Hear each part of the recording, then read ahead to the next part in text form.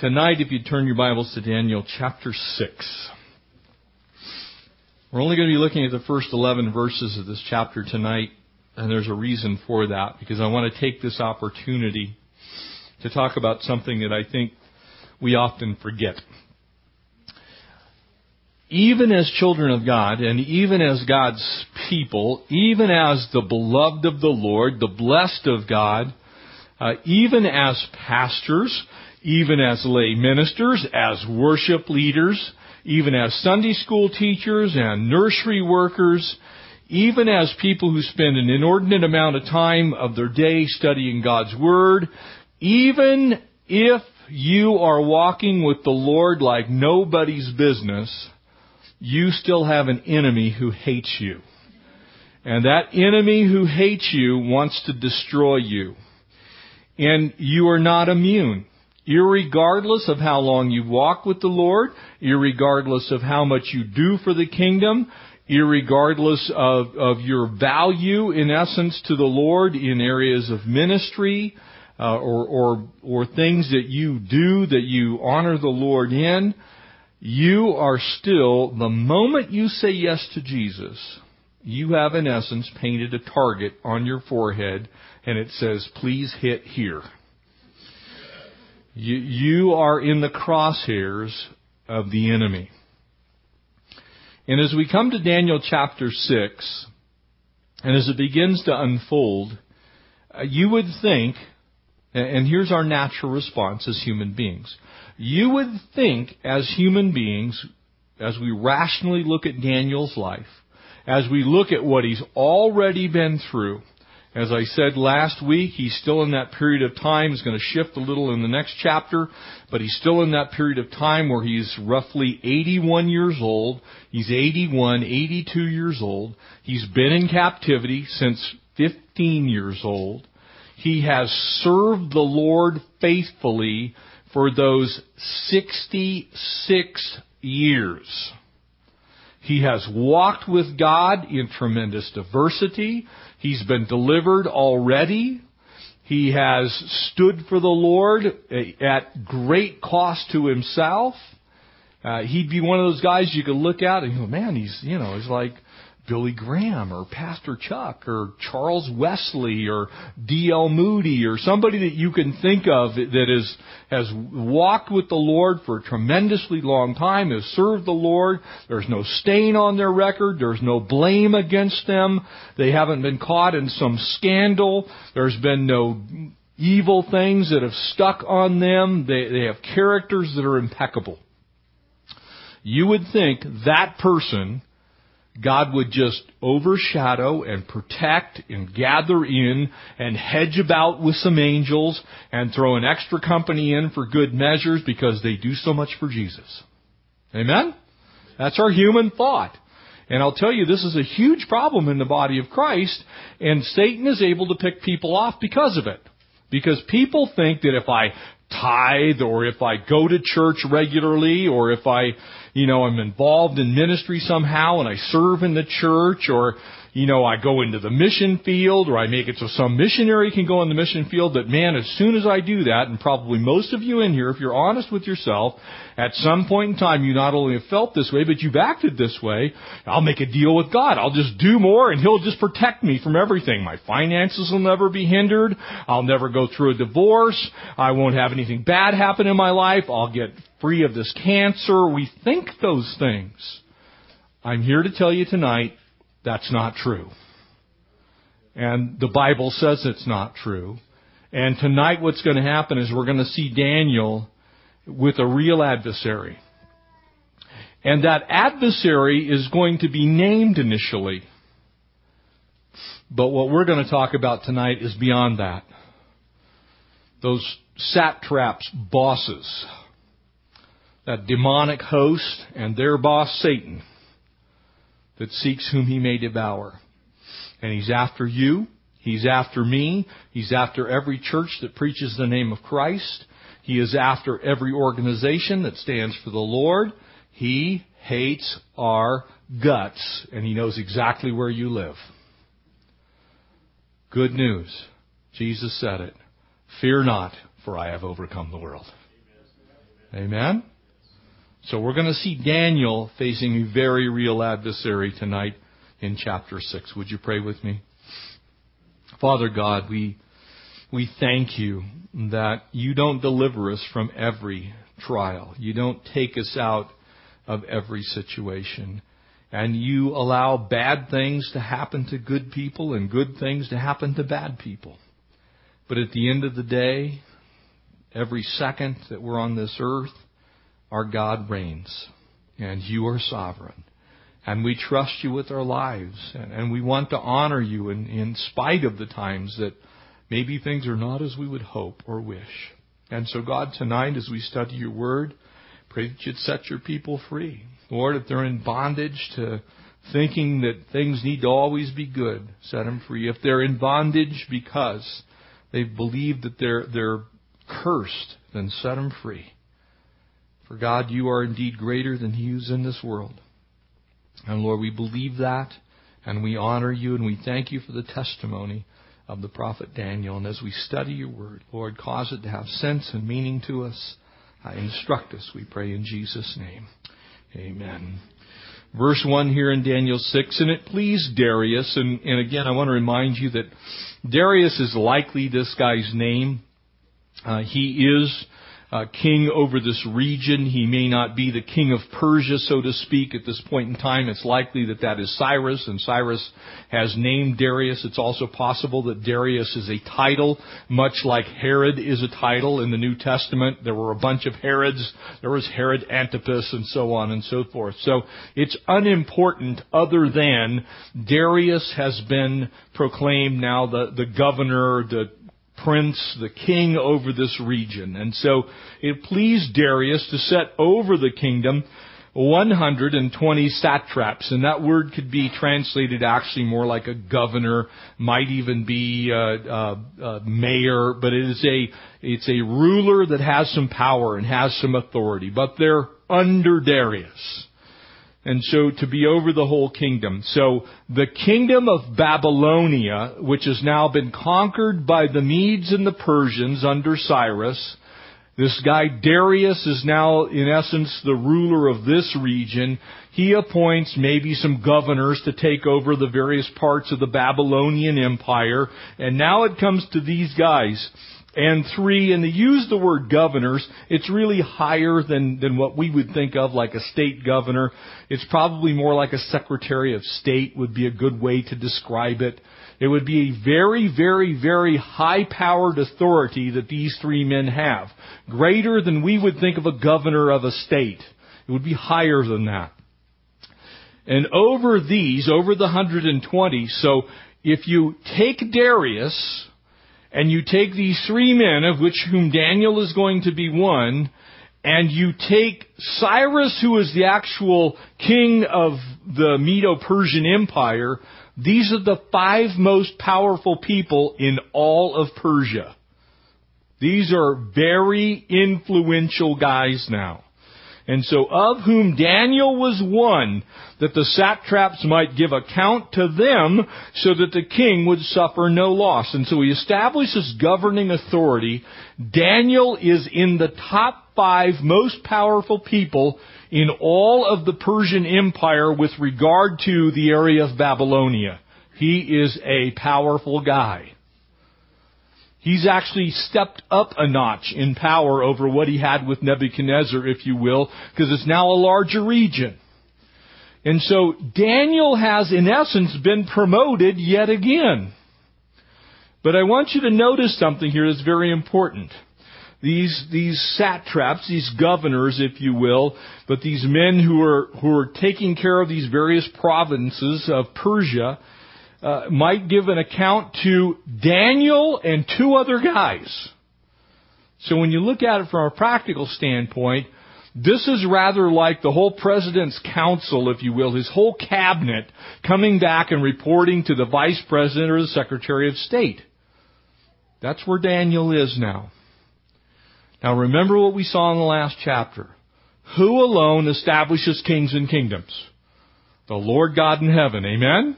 So we know God's in this. God has once again allowed Daniel to be exalted to a position of authority. So we know God's done some good things in Daniel's life. And so as this begins to unwind before us tonight, it is unbelievably important that now you look at this from a very personal standpoint. This is why it's important to you. If God allows, in this case, these things that are going to unfold to happen to somebody like Daniel, and we ourselves are children of grace, and God's appointed us ultimately to be as kings and priests in the kingdom. Amen? You may not know this. Maybe before tonight you'd never thought of it, but you also hold a place of honor in God's kingdom as a child of God. And one day, Scripture says, you will in fact come back to rule and reign on this earth with Christ. So if Daniel has a target on his head, and Daniel has lived 66 years on serving the Lord, and if Daniel is going to once again be put in harm's way, what do you think your chances are of staying out of harm's way?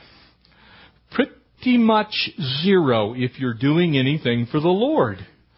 And we need to understand this, because it is not as people often talk, because they're in essence trying to convince one another that, oh, well, I want you to give your life to Christ. So we try and make it seem like everything will be roses.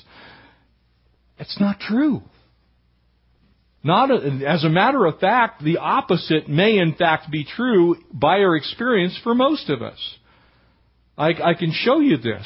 How many of you have had bad things happen since you gave your life to the Lord? If I had another arm, I'd stick up 3 of them. All kinds of stuff. Yes.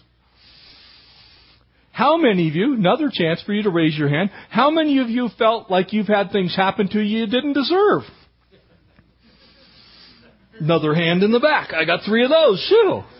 You see, I'm trying to get you to think through this, because you need to understand the principle in play here.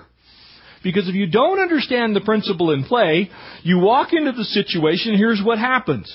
You're doing good for the Lord, you've given your life to Christ, there's all these things, and you're not cussing anymore, and you're not smoking anymore, you've gotten out of the relationship, you haven't shot up heroin in 3 weeks, you haven't robbed a bank, you haven't done all these things. Thank you, Jesus, for most of you. And all of a sudden, you're sitting there thinking to yourself, man, I've arrived. I've arrived.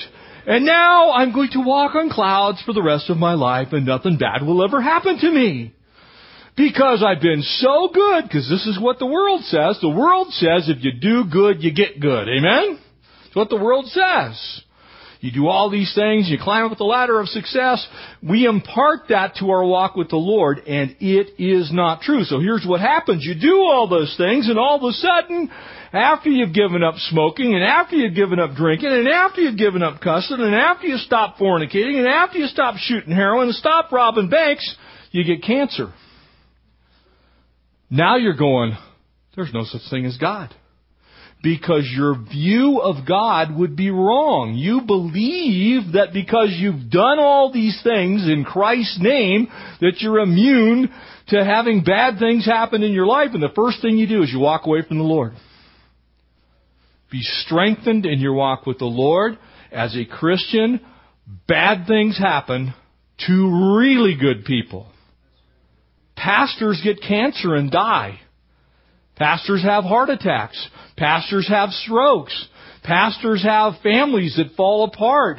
Even in the ministry, I'm not immune. You need to remember that.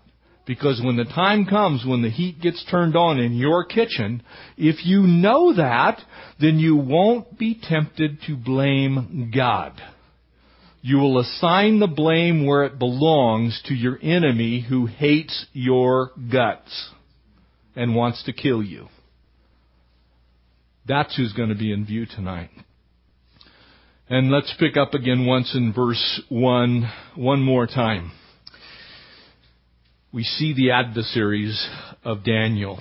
And it pleased Darius to set over the kingdom 120 satraps to be over the whole kingdom, and over these 3 governors, of whom Daniel was one, that the satraps might give an account to them, to the 3, who ultimately would talk to Darius, who would talk to Cyrus the Mede, the Persian, the king of the region, so that the king would suffer no loss. Again, very high, very authoritative, extremely influential position. Then this Daniel distinguished himself above the governors and the satraps because of the excellent spirit that was in him. So it gets even worse from a human standpoint. So not only is Daniel one of the top 3 guys, he's the top 1 of the 3. That makes him the 3rd most powerful person in the Persian kingdom. You see where this is going? He does that by showing himself excellent.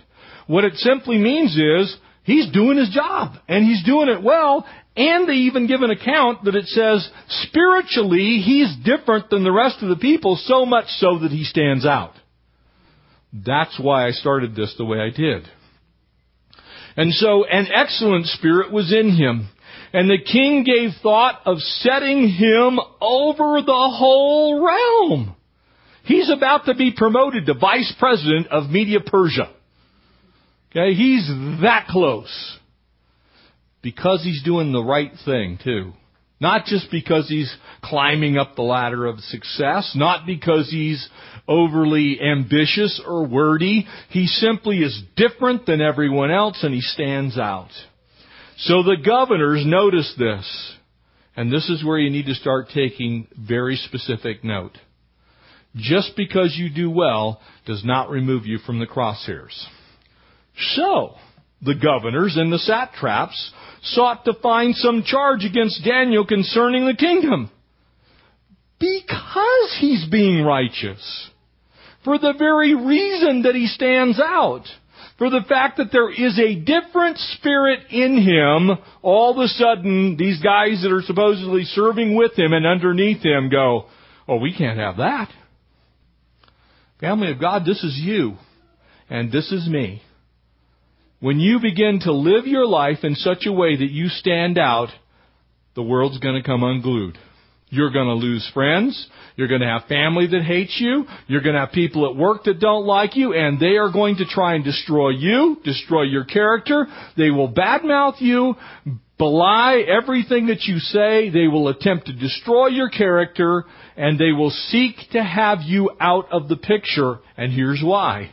Because as long as you're there, there is a witness of the light of the love of the Lord, and it shines on darkness, and when it does that, their evil deeds are exposed. And so he says, they sought to find something wrong in the kingdom, but they could find no charge or fault. Can I encourage you later, maybe this week, to read the first chapter of the book of Job? The story is exactly the same. So much so that about Job, God says, not Jeff says, not the Bible says, as far as it's recorded in the oldest book of man's literature, God says about him, there is no one on earth as righteous as Job. You getting the picture here? So he says, but they could find no fault, no charge, because he was faithful. That's what we all want to be. We all want to be faithful. I want at the end of my life for it to be said about me that I was faithful. I may not be great. I may not have the biggest church. I may have not preached to millions or taught hundreds of thousands. I just simply want God to say, well done, good and faithful servant, enter into my kingdom of rest. Because quite frankly, I don't care what position I have when I get there, as long as I get there. Amen? So you're in this group. If you're being faithful, you have a target on your forehead. They couldn't find a fault. They couldn't find a charge because he was faithful, nor was there any error or fault found in him. And then these men said, notice this. Then these men said, So at first they're looking for something that's legitimate. Family of God, the longer you walk with the Lord, the fewer legitimate things are going to be in your life that people can point out. Initially, it's kind of hit and miss, right? You give your life to the Lord, and you're really doing good to not be using, some swear word every other word.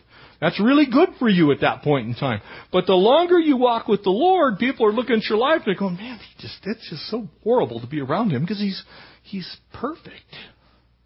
She's perfect. She doesn't do anything wrong. She talks Christian all day long. She talks Bible all day long. He has been loving the Lord and His people and the lost for 40 years, and we just can't find any fault. Notice what happens. It doesn't stop the enemy of your soul. It does not prevent him from trying to end your career in ministry, whether it's in your home or in a church somewhere or at the workplace. And then these men said, we shall not find any charge against this Daniel unless we find it against him concerning the law of his God. Because he has so turned himself into this guy that's serving the Lord, there's no physical faults in him. He lives his life completely righteous. So we're going to find something that he does specifically because he serves his God. Very important passage to you. There will be time in your life, if you are walking with the Lord, you are faithful to the Lord, that very specifically, because you walk with the Lord, you're going to get attacked. Because you have that desire to serve God, you're going to get attacked. Daniel's skills were in administration. And so these governors and satraps thronged before the king and said thus to him, King Darius, live forever. They are plotting Daniel's demise. Daniel has been faithful to the Lord. Their plan is to use his walk with God against him by creating something that will cause him grief specifically because he's walking with the Lord. It's huge. It's gigantic. And it's very freeing. Now, before we go a second further, let me also say, not everything that you get into that's a problem is because you're holy. Some of it's because you're an idiot. Some of it is because you are sinful and your heart is desperately wicked. Still, who can know it? Some of it is three component parts, really, as far as Scripture speaks. You have three basic components of your enemy's plan against you, and that is the world itself. Everything about it is tainted by the enemy, and its systems are working against you. That's why when you look at the tax code, you go, that's satanic. The world. Then you have a little part that we rarely acknowledge called your flesh, my flesh, because there is still your flesh at work. Amen? You have fleshly things you think of. You have fleshly desires. You still have the capacity to sin. You're redeemed of the Lord, and let the redeemed of the Lord say, aye. Amen? We're redeemed, but we are not complete yet. Amen? Still works in progress, all of us. So you have the world, you have the flesh, and then you have one last component part, very real enemy, the devil himself. And the devil, your flesh, and the world are all in cahoots. And they all hate your guts. And they're a formidable foe. And they're constantly looking for ways to tempt you, to get you to sin against God, to go against your conscience, as we've been studying in 1 Corinthians, and to get you to live a life that is not pleasing to the Lord. Do not forget that. And so here Daniel comes to this place in his life. Now notice how it begins to unfold. And all the governors of the kingdom, it says there in verse 7, and the administrators and satraps, the counselors and the advisors have consulted together. So they go concoct a plan. Daniel's been living righteously. His whole life speaks of the Lord God whom he serves. There's no wickedness found in him. These guys go concoct a plan. They walk into the king.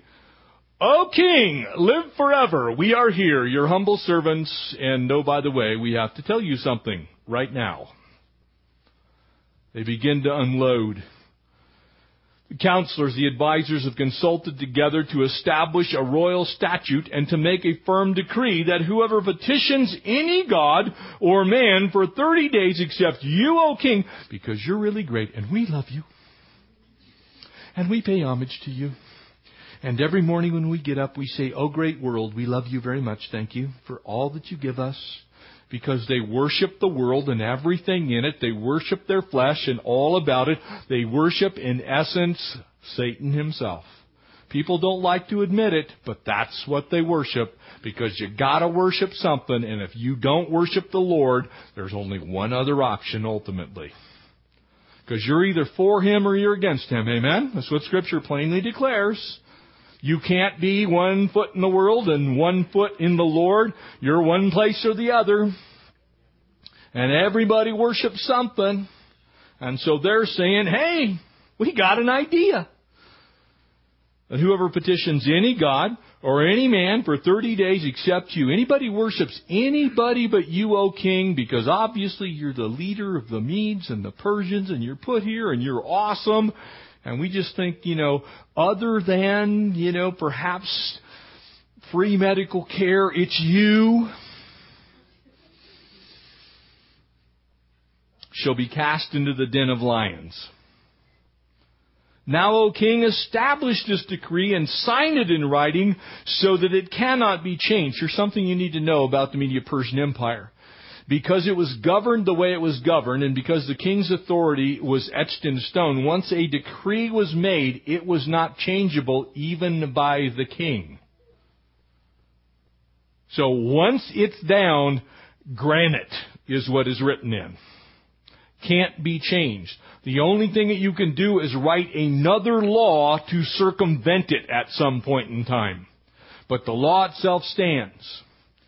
And so, goes on to say, sign it, put it in writing so that it cannot be changed, according to the law of the Medes and the Persians, which does not alter. And therefore King Darius signed the written decree. Now, this sounds initially almost like a good idea. Amen? Can I advise you that that's exactly how the world works? It sounds like a good idea. It's really tolerant, so let's just change the definition of marriage to include anybody who wants to be married to anyone for any reason. It sounds like a good idea, but it's blatantly against God's law. Let's just change the definition of life so that it only begins once someone has proven themselves on earth, say they're 1 or 2 years old, and they really have their conscience beginning to develop. You see how this works? It sounds tolerant, because after all, somebody could be under great financial pressure by bringing a baby into this world, and so it's probably better for everyone if we just terminate that mass of tissue. You see how it works? The enemy comes in and it sounds like it's something good. It sounds like it will help. It sounds like something that the whole world would like and love. But really, it's the enemy just doing what he does, what Scripture plainly declares, that he is crafty in his wiles. That he knows how to phrase everything.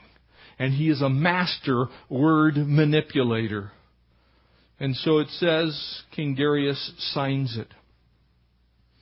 As we look at this passage, can't you just see how the enemy works in virtually everything? He's at that place in our world of understanding, I believe, that his time is short. Now, if you're not a fan of God, and you realize that your time is short, what do you think you're going to try and do in those last days to the people who love God and who are going to spend eternity with God when you and your minions are going to be cast into the lake of fire? I would be doing all the hellishness that I could do. I would turn up the heat. And I would do everything I can to take as many people with me as I could. And that's exactly what the enemy of your souls is doing. As the world winds down, as our time here on this earth in the age of grace begins to get nearer to the end, the heat is going to be turned up. The pressure will be ratcheted in. And the world will become very divided. Do you see a very divided world? Because there's either those who love the Lord and those who don't. And there's not really much room for middle ground. And so people will cry out, oh, they're intolerant. Family of God, can I remind you that God is very, very intolerant. He hates sin. He's extremely intolerant. And so it is not tolerance that causes us to put up with anything and everything. It is Satan himself that causes us to put up with anything and everything. Because if you don't stand for what God stands for, then you are precipitating the enemy's purposes and plans. It is that simple. And so, just like in this situation, who was motivating these guys to do this to Daniel? It wasn't just their idea. It was Satan's idea. It was demonic at its core. Turn, if you will, and I think it's just important we look at this passage. Turn over to Ephesians chapter 6. And while you're turning there, that way when you get there you can mark it up a little bit. In verse 10, it says, finally, my brethren, after Paul talks about the unity in the body of Christ. He talks about there being one faith and one Lord and one hope and one baptism in chapter 4. And as he unfolds these incredible riches that we have in Christ, as he pronounces in chapter 2 that we were dead in our trespasses and sins, as he says these things and he looks at these Ephesian believers and he says to them, finally, my brethren, you're immensely rich in Christ. There is one body and you're all part of it. And then at the end, he says to them, finally, my brethren, be strong in the Lord and in the power of His might. Amen? Do you know why he says that? Because the battle ain't over until you take your last breath or the trumpet sounds. The war hasn't stopped just because you're part of the one body. Just because you have the immense riches. Just because you used to be dead in your trespasses and sins, but now you're alive in Christ. The battle hasn't been extinguished. It's still going on. The fight's raging. Be strong, notice, in the Lord, in the power of His might, and put on, notice this, why do you put on armor? I don't know about you, but if I were back in the days when people actually wore armor, I would put it on for exactly one reason. I thought I was going to war. Amen? It's the same reason we do it in the military. We don't have people drive around in tanks and armored vehicles because they're going to the zoo. Okay? Not really all that necessary. But if we have those tanks and we have those armored vehicles, people get inside of them because there is a very real and imminent threat. Amen? Same is true for your spiritual life. There is a very real and a very imminent threat. His name is Satan. He hates your guts. He wants to kill you. Notice what it says. Why? That you may be able to stand against the wiles of the devil. I guarantee you that Paul didn't put that in there because it sounded, really mysterious. It's a real threat. He is a real enemy, a real foe, and he desires to destroy you and all that you hold dear. He wants to kill you if he can. He would love to give you such a headache and such a rough life that you think of taking your own life.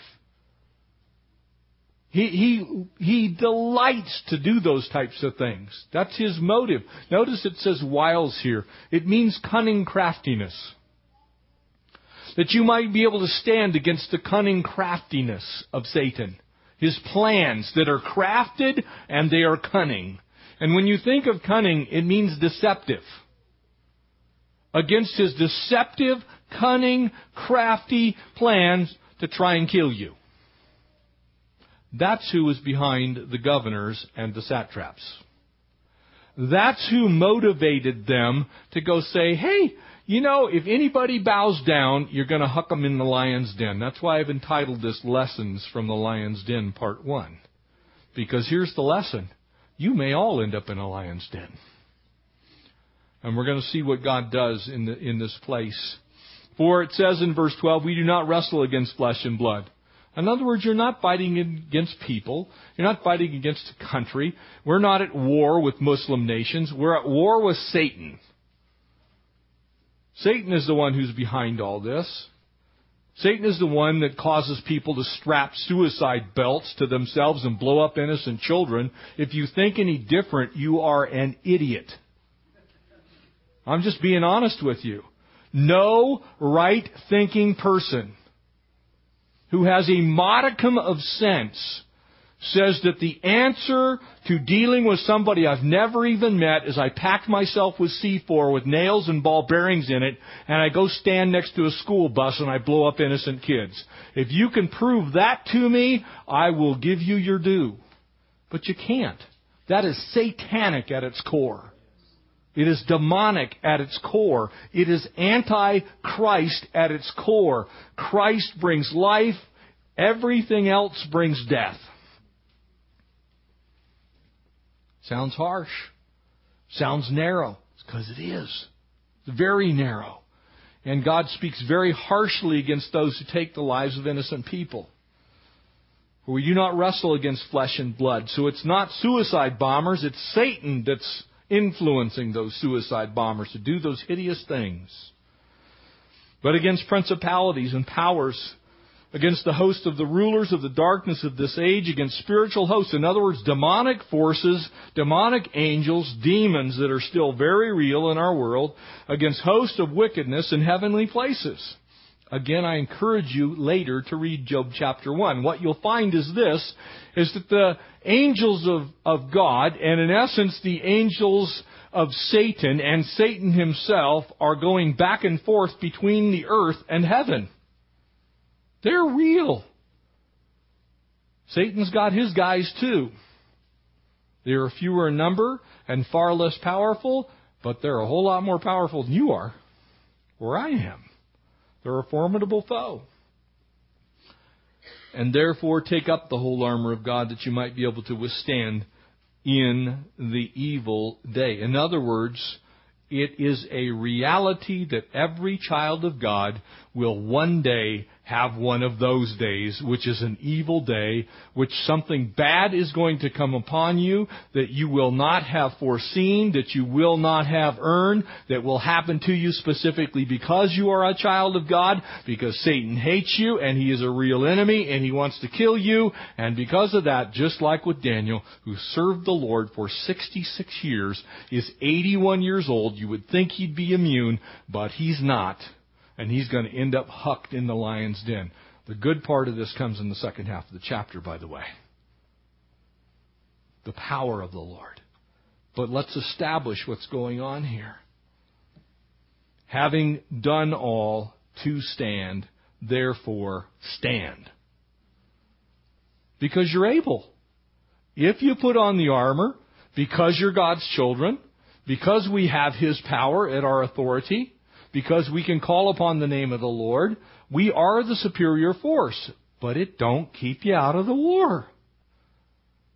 I don't know if you've ever thought of this, especially during the first Gulf War. Can you imagine what those poor Iraqis thought when they saw, A-10 Warthogs and Harrier jets and M1A1 Abrams tanks, and they're driving these old Soviet T-72s that can go about 20 miles an hour, and here comes an A1 Abrams tank at 60 miles an hour with computer-controlled aiming devices on it, and they're driving by at 60 and the turrets are whipping around just blowing them up at will. Far superior force. Amen? I'm thinking that, they're going, we better get out of here. That's you against the enemy. The enemy flees when you call upon the name of the Lord. You are a superior force, but it doesn't keep you out of the war. You still need to get engaged in the battle so that you can stand in that evil day. But you're on the winning side. The word devil simply means accuser. And that's what Satan does. Notice what these men are doing.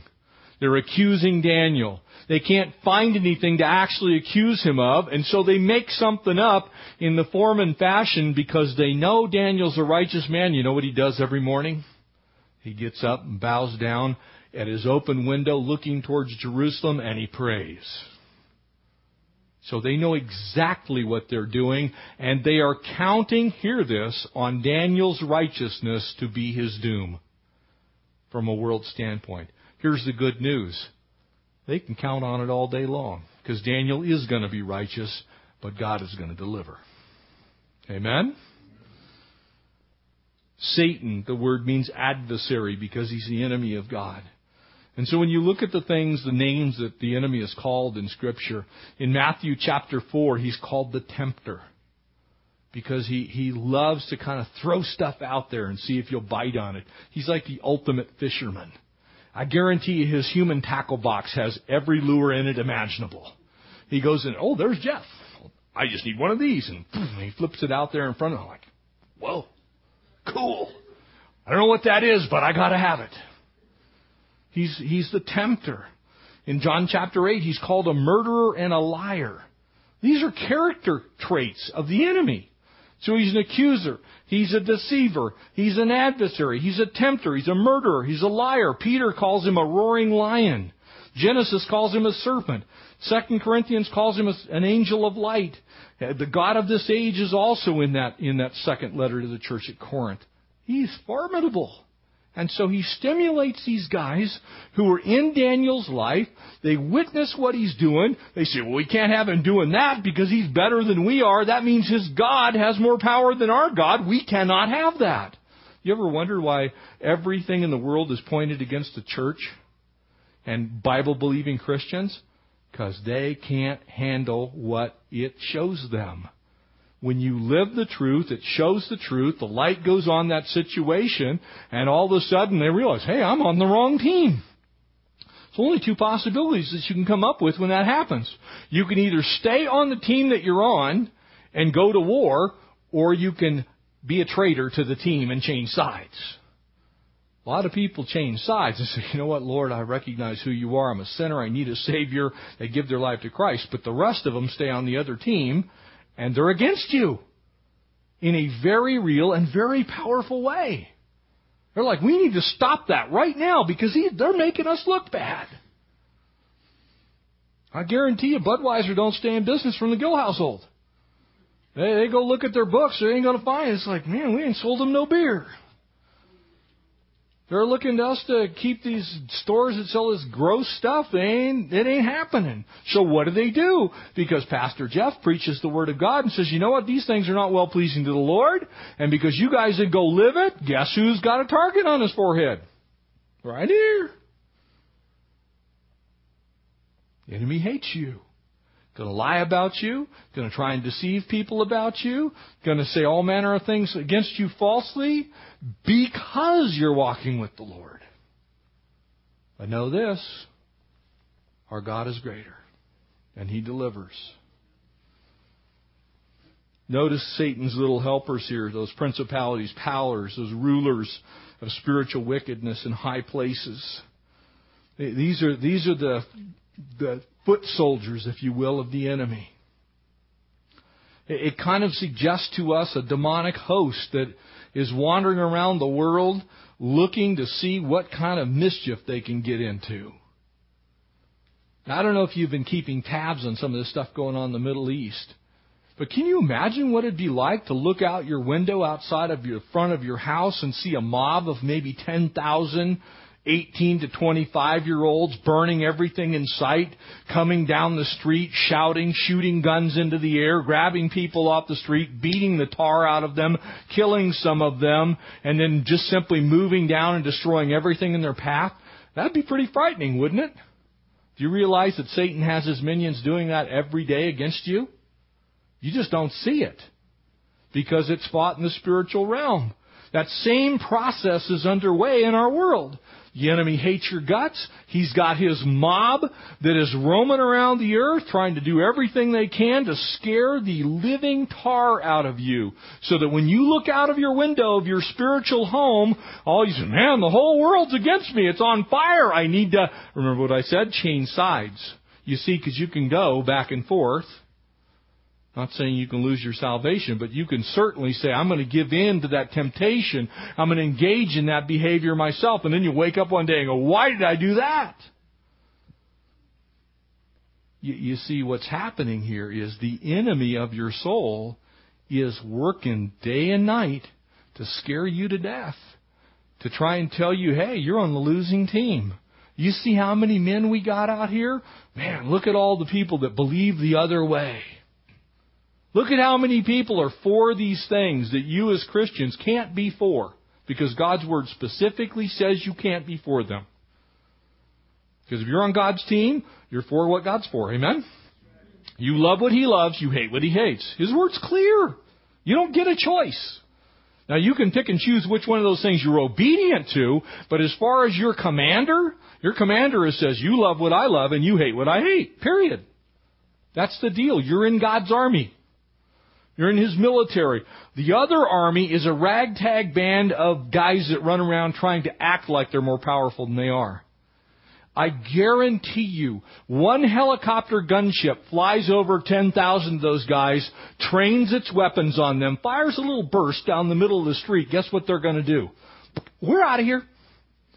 Far superior firepower, is brought to bear on this bunch of guys that got some flags they're burning and they're running around with flares going, ooh, we're bad. That's kind of how the enemy is. That's all he can do. He doesn't have any real power over you, but he can make it look like he's got real power, and you need to call down the firepower of the Lord upon that ragtag band. You say, you know what? I ain't taking it. In the name of Jesus, because of who I am in Christ, you don't have any power. Even if you kill me, I win, you lose. Daniel is sitting here underneath all of this going, man, I'm 81 years old. I've fought the fight. I'm near finishing the race. And I guarantee you, the moment he begins to pray, and the moment those people go, look, there he is praying. He's just completely denied the law that you see. That's what kind of person he is. See, those Christians, they keep saying that, we got to live another way. Trying to get you to change your mind. Trying to force you to seek solace in the other side. See, that spiritual battle is going on. It's in the sphere, notice this, of the heavenlies, according to Ephesians chapter 6. It's not a visible battle. You're not going to open up, some people will say, well, I saw this and I saw that. That's a figure of speech. It's real. We experience it, but we don't see it. It's around us every day. It's because it's taking place in the heavenlies. All of a sudden that mob shows up at your house. What do you think God's response is? He sends His guys. There's a war. And they're duking it out. And you're in the middle of it. And there's some gunfire. And every once in a while, a bullet strikes home. You get hit. Just like Daniel's about to get hit. During Paul's ministry, he goes to Ephesus and he starts a riot. He's just going to preach the gospel. Shows up and the silversmiths go crazy. You see, it wasn't just caused by Demetrius. It was caused by Satan encouraging Demetrius to encourage other people who don't know the Lord to go get that Paul. Because you know what's going to happen? We're not going to be able to make our idols like we used to do. It's going to cut into our bottom line, and we need to deal with this right now. That's the way Satan works. He can only come after the physical things, but it is a spiritual battle. He can come after your body. Again, read the book of Job. He can come after your house. He can come after your kids. He can come after everything you own, save one thing that God alone controls. For it is appointed unto man one time to die, and then judgment. God determines when you exit this earth, and you will not leave it 1 second too soon. But see, Satan says, see, look how powerful I am. Do you really want to believe that I can't get to you? And some people cave into that pressure. Keep fighting. These men were cunning. They were crafty, exactly as Ephesians 6 declares Satan to be. And so Daniel was under attack. So don't think that you're immune to it. You remember in Luke chapter 22, the Lord said to Peter, He said, Simon, Simon, indeed Satan has sought, he has asked for you that he might sift you as wheat. But I have prayed for you, that your faith should not fail, and that you have returned to me and strengthened your brethren. Amen? You see, the enemy wants to sift you. He wants to attack you. He wants to accuse you. He wants to do whatever he can. But Jesus is going, not so fast. Only as far as he allows. And if he allows something that's not good, he also allows it for a reason, for a purpose. Because he's not capricious and he's not mad at you. John chapter 8 and verse 44, it says there, for he, being Satan, from the beginning was a murderer, not holding the truth. For there's no truth in him, and when he lies, I love what the New Living says, he speaks his native tongue. It's what he says. Not because he needs to fabricate it. That's who he is. You ever met somebody who's a habitual, liar that just can't tell the truth? They're pretty slick, amen? You're kind of sitting there listening, going, yeah, I think that may be true. It's how sick. Now imagine that you're the commander of the other army. He's slick. His words will make sense. You're going, really? Okay. All right, I'll leave my wife. I'll ditch my husband. Yeah, well, he told me I should. He's a liar. And you see how this translates into our passage. For the royal administrators, the prefects, the satraps, the advisors, the governors have all agreed. What is that? It's a lie, isn't it? Who didn't agree?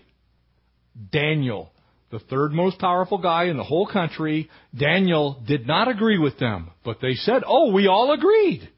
Daniel agreed with us because the word all means all.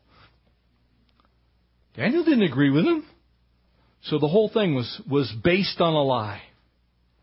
Now, O king, issue the decree, put forth in writing so that it can't be altered. They were drunk not with wine, they were drunk with power. They were drunk with flattery. You see, you can be drunk in a lot of different ways. They anticipated the praise and the adulation. Can you imagine, Darius is sitting on his throne and he's like, all these people come in, the most powerful people in the world at that time, and they go, oh, great King Darius, you're awesome, you're amazing, and everything you say is wonderful, and by the way, we want to kill Daniel. He wouldn't have gone for that, amen?